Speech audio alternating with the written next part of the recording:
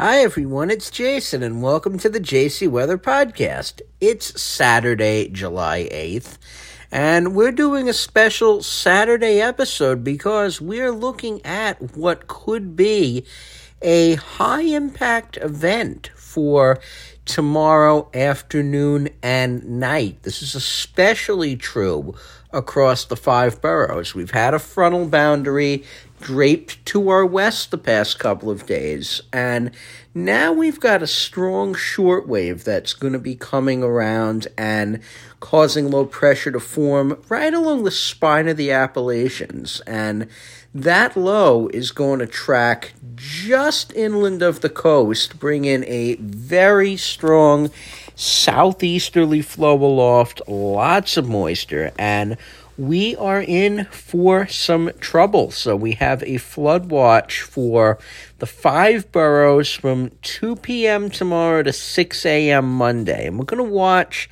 this cold front continue to creep east. And there could be some scattered showers and storms at any time with this front. But we're really going to watch activity rev up late in the day. That's when we're going to have a strong storm complex moving through.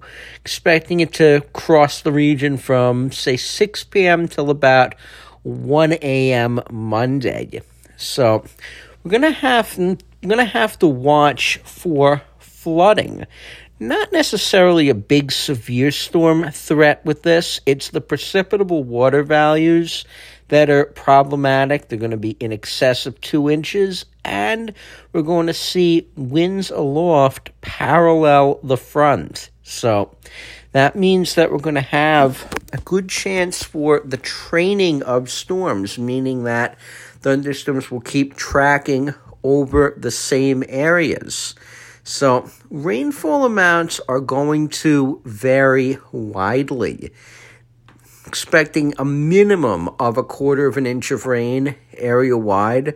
Some places could get to 2 or 3 inches, maybe a little bit more. And we're expecting the brunt of the rain to fall across the five boroughs and taper as you head east. So during the day on Sunday, we'll call it mostly cloudy. Showers and thunderstorms becoming likely later in the day. We'll have highs in the low 80s. So timing this all out, we've got about a 20% chance of a shower anywhere after 10 a.m.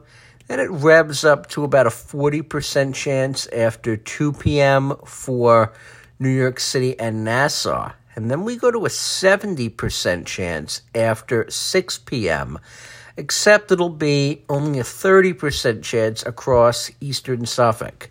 We have that gradient in rainfall events in rainfall accumulation that we expect tomorrow night with that southeast wind.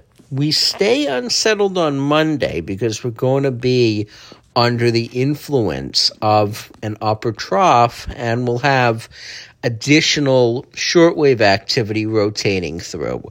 And then we're going to start to watch ridging building back west from the Atlantic. So we're going to get into some genuinely warm weather around here. And starts on Tuesday. I'm going to see highs in the upper 80s, but looking for dry conditions and we're looking for dry conditions and temperatures in the low 90s for Wednesday and Thursday and likely Friday. So, hey, it's July. This is climatologically right around when we have our hottest week, and this week could be it. I'm Jason, and thank you for listening. You can find out more by going to jcmeteorologicalservices.com, on Facebook at JC Weather NYC in Long Island, and now on Patreon at JC Weather.